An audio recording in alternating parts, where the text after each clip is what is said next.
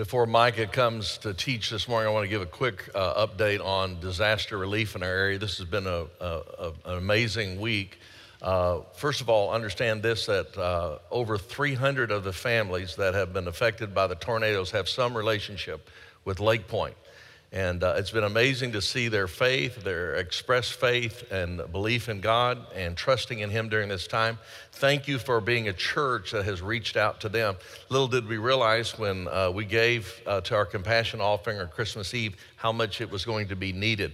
We've had 280 families that have actually come this week to our church for assistance, and we've had over 1,000 volunteers working the field and giving assistance in the neighborhoods itself. And so thank you for being there. And for being God's people. Here's a couple things I'd like to say is, first of all, I realize that this is not where it ends. Long after the news media, this is no longer a hot story. These people are going to continue to have needs, transportation needs, sustainable places to live. 51 of the 300 families associated with a church lost everything. I mean, they lost their complete apartment, their complete home, all of their earthly possessions. And we want you to know that we're here for you, to provide counseling for your children, to help you find a car, help you find a place to live from this point forward. You can go to assistance@lakepoint.org. We were kind of in triage this last week, just trying to get some resources out, but that's not the end of what we want to do for you. So we're going to be communicating with you. We have a team that's dedicated to that. Here's what you need to know. You're the most important part of that team. If you will let us know what your needs are, and don't be embarrassed by that. You would want to reach out to others if the shoe was on the other foot. And so please continue to communicate with us about your needs, and we will continue to reach out to you. A lot of lessons learned. One of the lessons learned is how important it is to be in a life group. The folks that had their needs met most intelligently and the most quickly were those who were connected to a small group of believers here in the church. And those life groups, without any organization for our part, they took action. You've got to put yourself in a position to be loved, as well as put yourself in a position to love others more intelligently. And so my encouragement as we begin this new year is get in a life group, get in that small Bible study group where you can know and be known, because that's essential. It's a part of God's plan. I'm going to ask Micah to come here and lead us in a word of prayer as we continue to pray for those who are most affected by this disaster before he teaches. Let's pray together. Let's pray. Father, we thank you so much for the opportunity to gather, to remember that in this world we will have trouble, but we can take heart because you've overcome the world. Thank you for an opportunity to gather and realize that we don't have all the answers. We don't know why. But we gather today and we determine who. We will trust in you. You are faithful, you are good. No matter what changes around us, you never change, and we trust you today. Father, for those who've been directly impacted by this tragedy, grace, mercy, and peace over those families and their situation. Thank you so much for being a part of a generous church like this that reaches out, not just with the resources you've given us, but with the time and talents of so many volunteers, over 1,000 people being your hands and feet. And so, Father, today we pray that you would continue to allow us as a church to reach out and impact our community, letting them know about the love of Jesus in the most practical of ways. Today, Lord, we know that there's a real enemy, and he has come to steal and kill and destroy. But thank you so much that you came to give us life, and so abundantly that it overflows. And so today, may that life flow through your word, and may you speak to all of us and change us from the inside out, that none of us leaves the same as we walked in. May we be different this year because we gathered this day. For we ask it in the name of Jesus Christ. Amen. Well, Happy New Year, everybody. So good to see you guys. Can you believe it is 2016? I mean, ready or not, here we are in a brand new year. And I'm so glad you guys decided to gather with us. As you can tell, it's a very special church, and we're starting a very special series called Margin. It's a 3-part series. No better time to talk about margin than a new year. What do you do at a new year? Well, you evaluate, you kind of look at your life, and you say, you know what, there's some things that need to adjust in my life. I need to maybe start some things new. Maybe you say, I need a new perspective. I need a new attitude. I need a new schedule. I need, a new approach to life. I need to make some new decisions that I'm going to invest my life in a different way. Maybe, for me, I need a new football team to cheer for, But whatever it is, except for the football team, we're going to talk about it in this series. Something needs to change. And in the new year, it's a great time to do something new. For some reason, nobody the week before Thanksgiving says, I'm going to go on a diet. Nobody does it right then. But in the new year, you say, I'm going to start something new. And I don't know what your goals are. My prayer is that God gives you the strength to reach those goals. Maybe you're going to say, I need to get in better shape. I need to eat better. Maybe I need to spend more time with my kids. I need to spiritually grow. Whatever those goals are, I need to stop an annoying habit. Whatever those goals are, let me make you a promise. Those goals will intersect and at some point be impacted by this issue called margin. And so turn in your Bibles, if you would, to the book of Luke. Luke chapter 10 is where we'll be today. If you don't have a Bible in your worship guide, there's a place to follow along. And if you're, whatever campus you're on, I want to welcome all of our campuses. And over the internet, there's a place for you to follow along as well. But Luke chapter 10. Now, while you're finding Luke 10, let me just ask this question of all the campuses and over the internet. Please participate. How many of you guys, at least once in your life, have moved or helped someone move? You've done this, okay? Yes, we've all been there. And what happens is you get a lot of these that are behind me, the boxes, and this effect happens. Now, as a church planner, my family's moved more than I'm going to admit to you. But when you move, you get this effect in the garage. Let me just show you this garage. I call it the garage effect, because it just doesn't fit anywhere else. And all of a sudden, you're like, what are we going to do with all these boxes? You guys can relate to this picture? Of course you can. And now, there's one problem with this picture, because what is supposed to go in the garage? The car, okay? But the car can't go in the garage because of all the boxes. Now, when I look at this picture, I think a lot of us may feel like that on the inside walking into this new year. Last year, we had some cars. We have some important things that needed to be in our lives, but they got crowded out by all the boxes, if you will, and we didn't have any margin. And that's what I love about this story, because in Luke chapter 10, we're going to meet two sisters, Mary and Martha, the sisters of Lazarus, if that gives you any context. And Mary and Martha both have access to Jesus, but they approach life in two very different ways. Martha is completely stressed, no margin, overloaded. Mary makes a very significant, simple, but powerful decision that she will not just fit Jesus into her life, she's going to create enough margin to focus on what matters most. Now let's pick up the story in Luke chapter 10. At the very end of the chapter, we get to verse 38, and let's see what happens. It says, as Jesus and the disciples continued on their way to Jerusalem, they came to a certain village. That village is Bethany, about a 30-minute walk to Jerusalem. And a woman named Martha, watch this, welcomed Jesus into her home. So Martha invites Jesus over. Now watch this. Her sister Mary sat at the Lord's feet, listening to what he taught. But Martha was, we're going to come back to this word in a moment, distracted by this big dinner she was preparing. There's no margin, okay? Martha is overwhelmed. Now watch this. Martha, she came to Jesus and said, Lord, doesn't it seem unfair to you that my sister Mary just sits here and listens to you while I do all the work? Tell her to come and help me. But notice Jesus' response. The Lord said to her, and this word is to a lot of us beginning this new year, my dear Martha, you are worried and upset about all these details. Here's the big statement. There's only one thing. It's the focus life. There's only one thing worth being concerned about. Mary has discovered it, and it will not be taken away from her. Before we go any further into this year, before I go any further into this message, here is the big question of the day, the big question of the year. Are you ready for this? Are you going to walk through this year like Martha or like Mary? Now, we all can relate to Martha. We really can. As a matter of fact, let me just go ahead and make an admission to you. I'm not going to ask for a show of hands yet. Let me just be honest with you. There were times last year when I felt like I didn't have any margin. I felt overwhelmed. I felt overloaded. I felt like there were too many activities, too many demands, too many opportunities. That's just me. Is anybody else, please, all the campuses participate, did you feel like that at least once last year? Does anybody relate to this? We can relate to Martha, can't we? We've all been there. We know what it's like to be Martha. But we also know that we need to be like Mary. Now, what do we need to be like Mary? We need margin. You see, Mary made a very simple, powerful choice that I pray all of us make as we start this new year together. Let's live a focused life.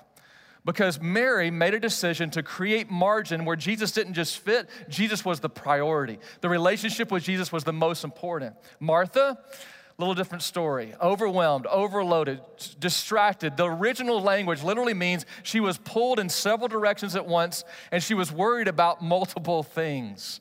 We can all relate to that, but Martha was so overloaded and did not have any margin. You know what she did? Did you catch this in the story? She actually told Jesus what he should be doing. Have you ever done that? Have you ever been so busy that your prayers weren't, Jesus, what do you need me to do? But hey, Jesus, I don't have time to listen to your voice, but here's my voice. Are you listening? How many times have our prayers been, Lord, fix my husband? I don't have time for you to fix me, Lord, but just fix my husband. I don't have time to you to tell me how I need to be fixed, but just fix him.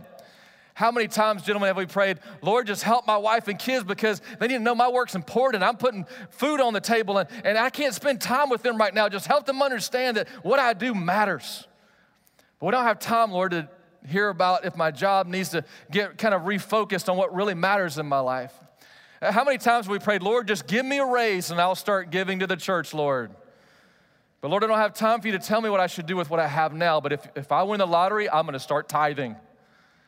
Here's my favorite prayer. We stare at this greasy hamburger, 1,000 calories, and we go, Lord, bless this meal.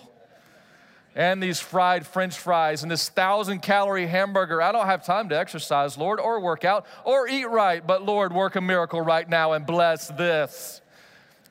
Jesus, I don't have time for you to tell me what I need to do, but this is what you need to do. We can get so overwhelmed. How do you get that way? How do you get to a place where you just don't have any margin like Martha? Well, did you catch in the story? She was distracted. Some things distracted her. And let's go back to the picture of the garage. This was Martha's life. She was so distracted. She had so many things going on that she didn't have any margin. And let's just see if we can relate to any of these. What I'm going to do is I'm going to pull some boxes out of Martha's garage and see if you may have them in your life as well. So here's the first one. If you're taking notes, you can write some of these down. But the first one I just call clutter, okay?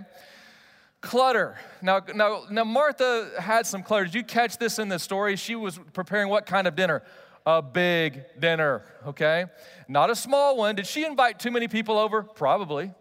Was she trying to do more than was necessary and needed? Yes. But what was Martha's issue? Well, clutter is, if you're taking notes, you can write this down. Clutter is when I'm holding on to my life and all of a sudden I say, you know what? I'm trying to do too many things. I've got too much in the garage. I've got too many things happening. I'm trying to accomplish too many things at once. And we've all been there. But what's happening to Martha is she can't identify and relate to it. And all of a sudden she says, you know what? I don't have any margin. There's too much going on. But she doesn't realize it because the scripture says she's creating this big dinner. Now, we can really judge Martha, but how many times do we try to pull off too much as Americans? I mean, I read this week that the average American home has doubled in square footage since 1970. The only problem with that is we're having fewer kids, we're making the same amount of money according to cost of living, and all of a sudden you realize, wait a minute, we've got more square footage, and what's in our garage? More boxes, and there's more storage units being rented than ever before. We're just trying to do too much. We're looking at Martha's life and saying, you know what, I can relate to that. I just need to identify I have limits. We're all limited. We have limited time, limited energy, we have limited resources, and the enemy is not the limit. The enemy is not recognizing that there are limits. You see, how many times do we have so much clutter in our lives that we forget what really is essential? Because it crowds out what really matters most, and we can't even fit the car into the garage anymore. It's the most important thing. How do we miss it? And how many times do even tragedies like what happened last weekend bring us back to what really matters? I was able to speak to some of the families that lost everything last weekend. And this one family in Rowlett that goes to Lake Point was reflecting, and they literally escaped the storm with the clothes on their back, lost everything in their home. But the wife and the kids, everybody was safe and healthy. And I said, you know, I'm so sorry that you lost everything. And they said, I quote, Pastor, we did lose everything, but we have everything we need. All of a sudden, all the clutter gets taken away and you realize, you know what? I needed to get rid of some of that clutter to go back to what's essential. Martha was overwhelmed by clutter. Let's go to another box that that maybe you can relate to. Martha was, I call this box compare, okay? This is the compare box. Martha was looking at what everybody else, did you notice it says that she was preparing a big dinner, and it says she was preparing it. She was preparing it. This was her agenda, her activity. She invited Jesus. I got this, okay? She is trying to do it all on her own. And really what she was trying to do, and this is a question really for the ladies, was Martha probably trying to do a recipe that she'd never done before that was really complicated instead of going for that simple meal? Probably so. Here's another question for ladies. Was Martha, did she see something on Pinterest? And she said, you know what? I bet I can do that even better, and I can create my whole table. Well, of course, they didn't have Pinterest back then. But if they did, Martha would have seen it on Pinterest, tried to do it, take a picture of it, and put it back on there so you could see what she did. You see, comparison, if you're taking notes, is trying to impress people. Martha doesn't have any margin because she is focused. Watch what comparison does. She's focused on what other people are thinking about her. And not only is she doesn't have time to know what Jesus wants her to do, she's got her plan. She's the one preparing. She's the one making this happen. She's the one trying to pull this party off. And as long as her party's better than yours, then she has succeeded. Comparing is very dangerous. Because what does comparing do? Well, all of a sudden, if my goal is to beat you, then if you're going to run 5 miles, I'm going to run 10. If you make 5 figures, I'm going to try to make 6. If you take your kids to Six Flags, I'm going to take my kids to Disney World. If your kids are involved in baseball, band, and volleyball, then my kids are going to be involved in all of that, plus swimming and football as well. Beat that. And now, if we get so caught up and worried about what everybody else it thinks about us, what is that going to do? It's going to rob us of what our audience of one thinks. And the whole goal of life is am I pleasing Jesus? You see, we're going to get so distracted by comparisons and what do you think about me? Now, social media does not help us here, does it? No, because all of a sudden you look at what they're doing, and are they liking you? Are you liking them? And are they viewing you? And are you viewing them? And all of a sudden you get in this big, huge rat race. And let me just go ahead and break this to you. They're not as happy as they look on Instagram. They're just not. Because it took 23 times to get that picture. Hey, are you smiling? Hey, act like you're having fun. Hey, we got to do this. Now we can post it. You see, what happens is if I think that my drive in this year is going to be to impress you, it's going to squeeze out my margin, because Martha missed the entire meaning of what the important decision was because she was trying to impress people. She got distracted. Here's another thing that distracted her. I call this box criticize. You see, Martha wasn't just worried about what she was doing. She was worried about what Mary was doing. Did you catch that in the story? She complained to Jesus and criticized Mary in front of Jesus. Jesus, do you see what Mary's doing? Can you believe that Mary is doing that? By the way, if you're going to criticize somebody for something, don't criticize them for listening to Jesus, okay? I mean, that's really no margin right there. She had just listened to Jesus way too much, okay? But what does criticism do? Criticism, if you're taking notes, criticism is worried about what other people are doing. Is focused on what they're doing instead of what you should be doing. Martha doesn't have any margin because she is not only trying to impress and get people to like her and worried about what they're saying about her, she is also focused on what other people are doing and what the other people are saying and how they're living their lives instead of focusing on what she should be doing. Watch what this does. If you focus on what other people are doing, you're not focused on what Jesus wants you to do. Criticism does not work. It doesn't help you at all. But how much time did we waste last year criticizing other people and giving opinions about their decisions? Instead of asking and making some margin for Jesus, what do you want me to do? You see, in a minute, we're going to take a personal inventory. And the key word to that is personal. How many of us are good at inventorying other people? We're great at inventorying other people. Oh, yeah, they need to change that. Oh, they need to change that. That's what Martha's doing. She's got no margin because she's criticizing Mary. She should be doing this. She should be doing that. How many times do we do that? Did you hear about so-and-so? They did not help in preschool one time last year. Not once. I helped 3 times. I'm awesome. Did you hear about so-and-so? They didn't help the homeless one time last year. And the Bible says we should help the homeless. Well, did you help the homeless? Well, no, but they've been a Christian longer. They should have that down. Did you hear about so-and-so? They bought a boat instead of giving to Impact, a bunch of heathens. If we get so caught up in what other people are doing, it really does not just take out the margin of our own lives, it really does not reflect well because we're not living a focused life. This is in real time. Did you know? I call this dogpiling on social media, but there were people who were posting right here in the Dallas Metroplex selling furniture last week. Now, they were selling furniture, and people dogpiled on these people saying, I can't believe you're selling furniture. You used to be giving that away. Jesus would give your furniture away. Jesus would help these people because people who don't have furniture now, they just given all these people grief, like 1,000 comments. Now, just think about this. You have no idea. I'm picturing that maybe that was a family that lost everything except this one piece of furniture that's selling it on Facebook so they can afford to stay in a hotel one more night, and everybody just like, I got an opinion about that. Watch what criticism does. It really crowds out the margin, and that's what's happening to Martha. She's looking at Mary instead of looking at herself. And what would happen this year if we spent less time criticizing and looking at what others were doing and more time asking Jesus, what do you want me to do? Because this box takes up a lot of room in our lives, and we just don't have enough margin for that. Now, here's the fourth box. I call this box crisis. Now, there's some legitimate crisis out there. There really are. There's emergencies. We had some last weekend. And the tornadoes are legitimate emergencies. You need to sound the alarm and get the sirens going and all hands on deck. This is urgent. But have you ever met somebody that's always in crisis mode?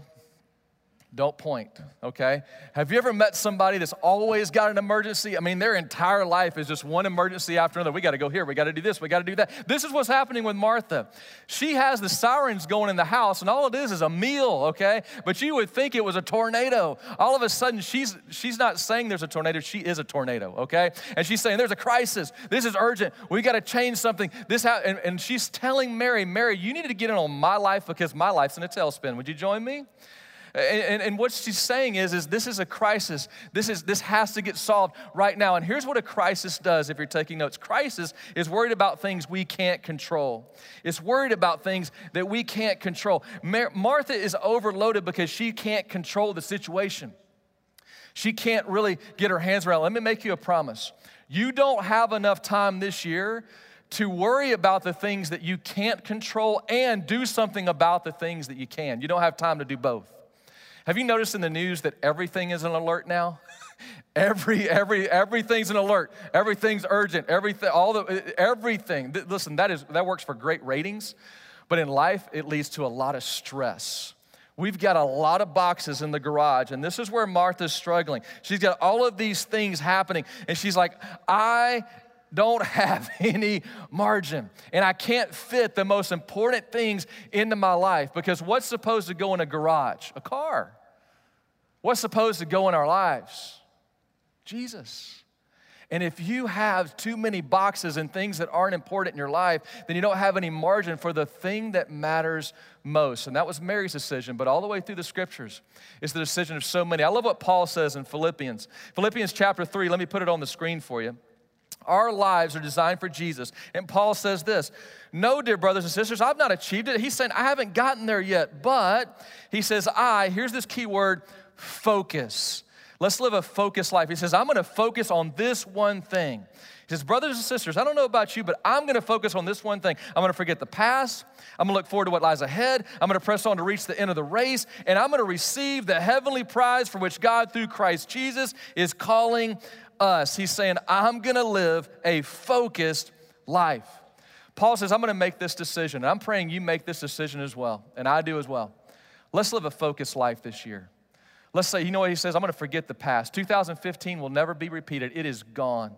But this year can be different. And when he says I focus on this one thing, in the original language, it's all caps, exclamation point with a couple of emoticons. You with me? He's saying there is one thing that is the most important thing in life, and I will focus on that one thing. I think all of us want to do that. But the problem is we live in America, and we've got a culture that says, no, you don't need one thing, you need 100 things. And all kinds of different things. And I was reading this week just how overloaded we are, and I got stressed out just reading some of this, and so I won't read a lot. But here's how spread out we are, and I think a lot of us were spread thin last year. Here's why. 80 different blood pressure medicines are available to Americans. That will give you the need for blood pressure medicine, just to think about that many choices for blood pressure medicine. 93 different bottles of water are our choices now. There's 125 kinds of yogurt. There's 177 kinds of salad dressing. Whatever happened to just ranch, Italian, maybe the French, anyway, 177 kinds of salad dressing. There's 189 channels on the TV set. That will make your thumb very tired. 551 kinds of coffee. That's why the line is so full at Starbucks, because there's 551 different choices. 752 models of cars and trucks sold. 50,000 different choices are in the average grocery store. That's why it's so stressful to go there. 1.6 million apps you can choose from on your smartphone now. 3.4 million books to choose from on Amazon.com, and I could go on. But we have to fight not to be like Martha, don't we? There's so many choices. So let's take a personal inventory, shall we? And what I want you to do, you can write this on your notes, but I'm just going to give you a few symbols that you saw in second grade, but let's apply them to this year, and let's take a personal inventory of margin and say, let's make room for what matters most.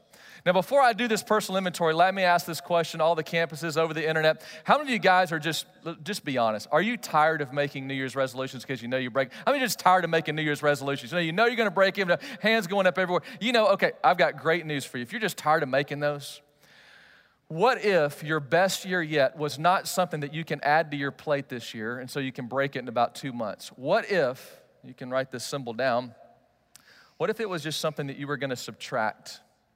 What if the power of this year wasn't something that you were going to add to your plate? What if it was something you're going to take off your plate? I'm going to stop doing this year.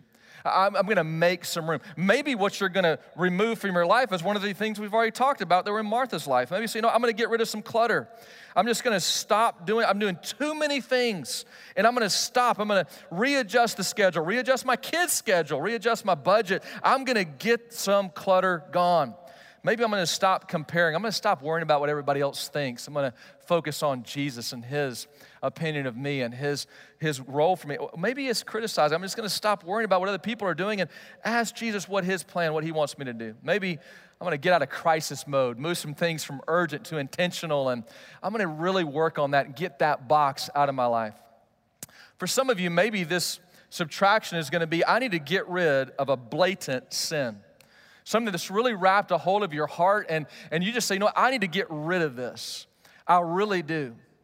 Somebody handed Pastor Steve this. Actually, it was a first grader last night, and it was so powerful, I asked his permission just to share it, but won't tell you the kid's name, but he just said, hey, Pastor Steve, can you pray for me? And he didn't read it till he got home, and it says this in first grade writing, please help my mommy. Please help her get off drugs. I don't know what you need to quit today, but I know in a room this size, there are people, you have blatant things that God is not pleased with. Maybe it is drugs. Maybe it's just something else. I don't have time to go through that list, but it is time to come here and find grace, turn from that, find freedom, and live a different life. And let this be the year that you focus on that one thing that can never change. His name is Jesus. But I think for many of us, what we're going to get rid of this year is, it may not be that blatant sin. It may just be, I'm going to stop doing this good thing because I'm missing out on the best thing. And I'm going to encourage you, instead of thinking about the whole year, let's think about the next 21 days. The next 21 days, I'm going to encourage everybody listening to me to give up one thing just for 21 days that will help you focus on the best thing. Now, the scripture calls this fasting. In the scriptures, in Jesus' day, many people fasted from food.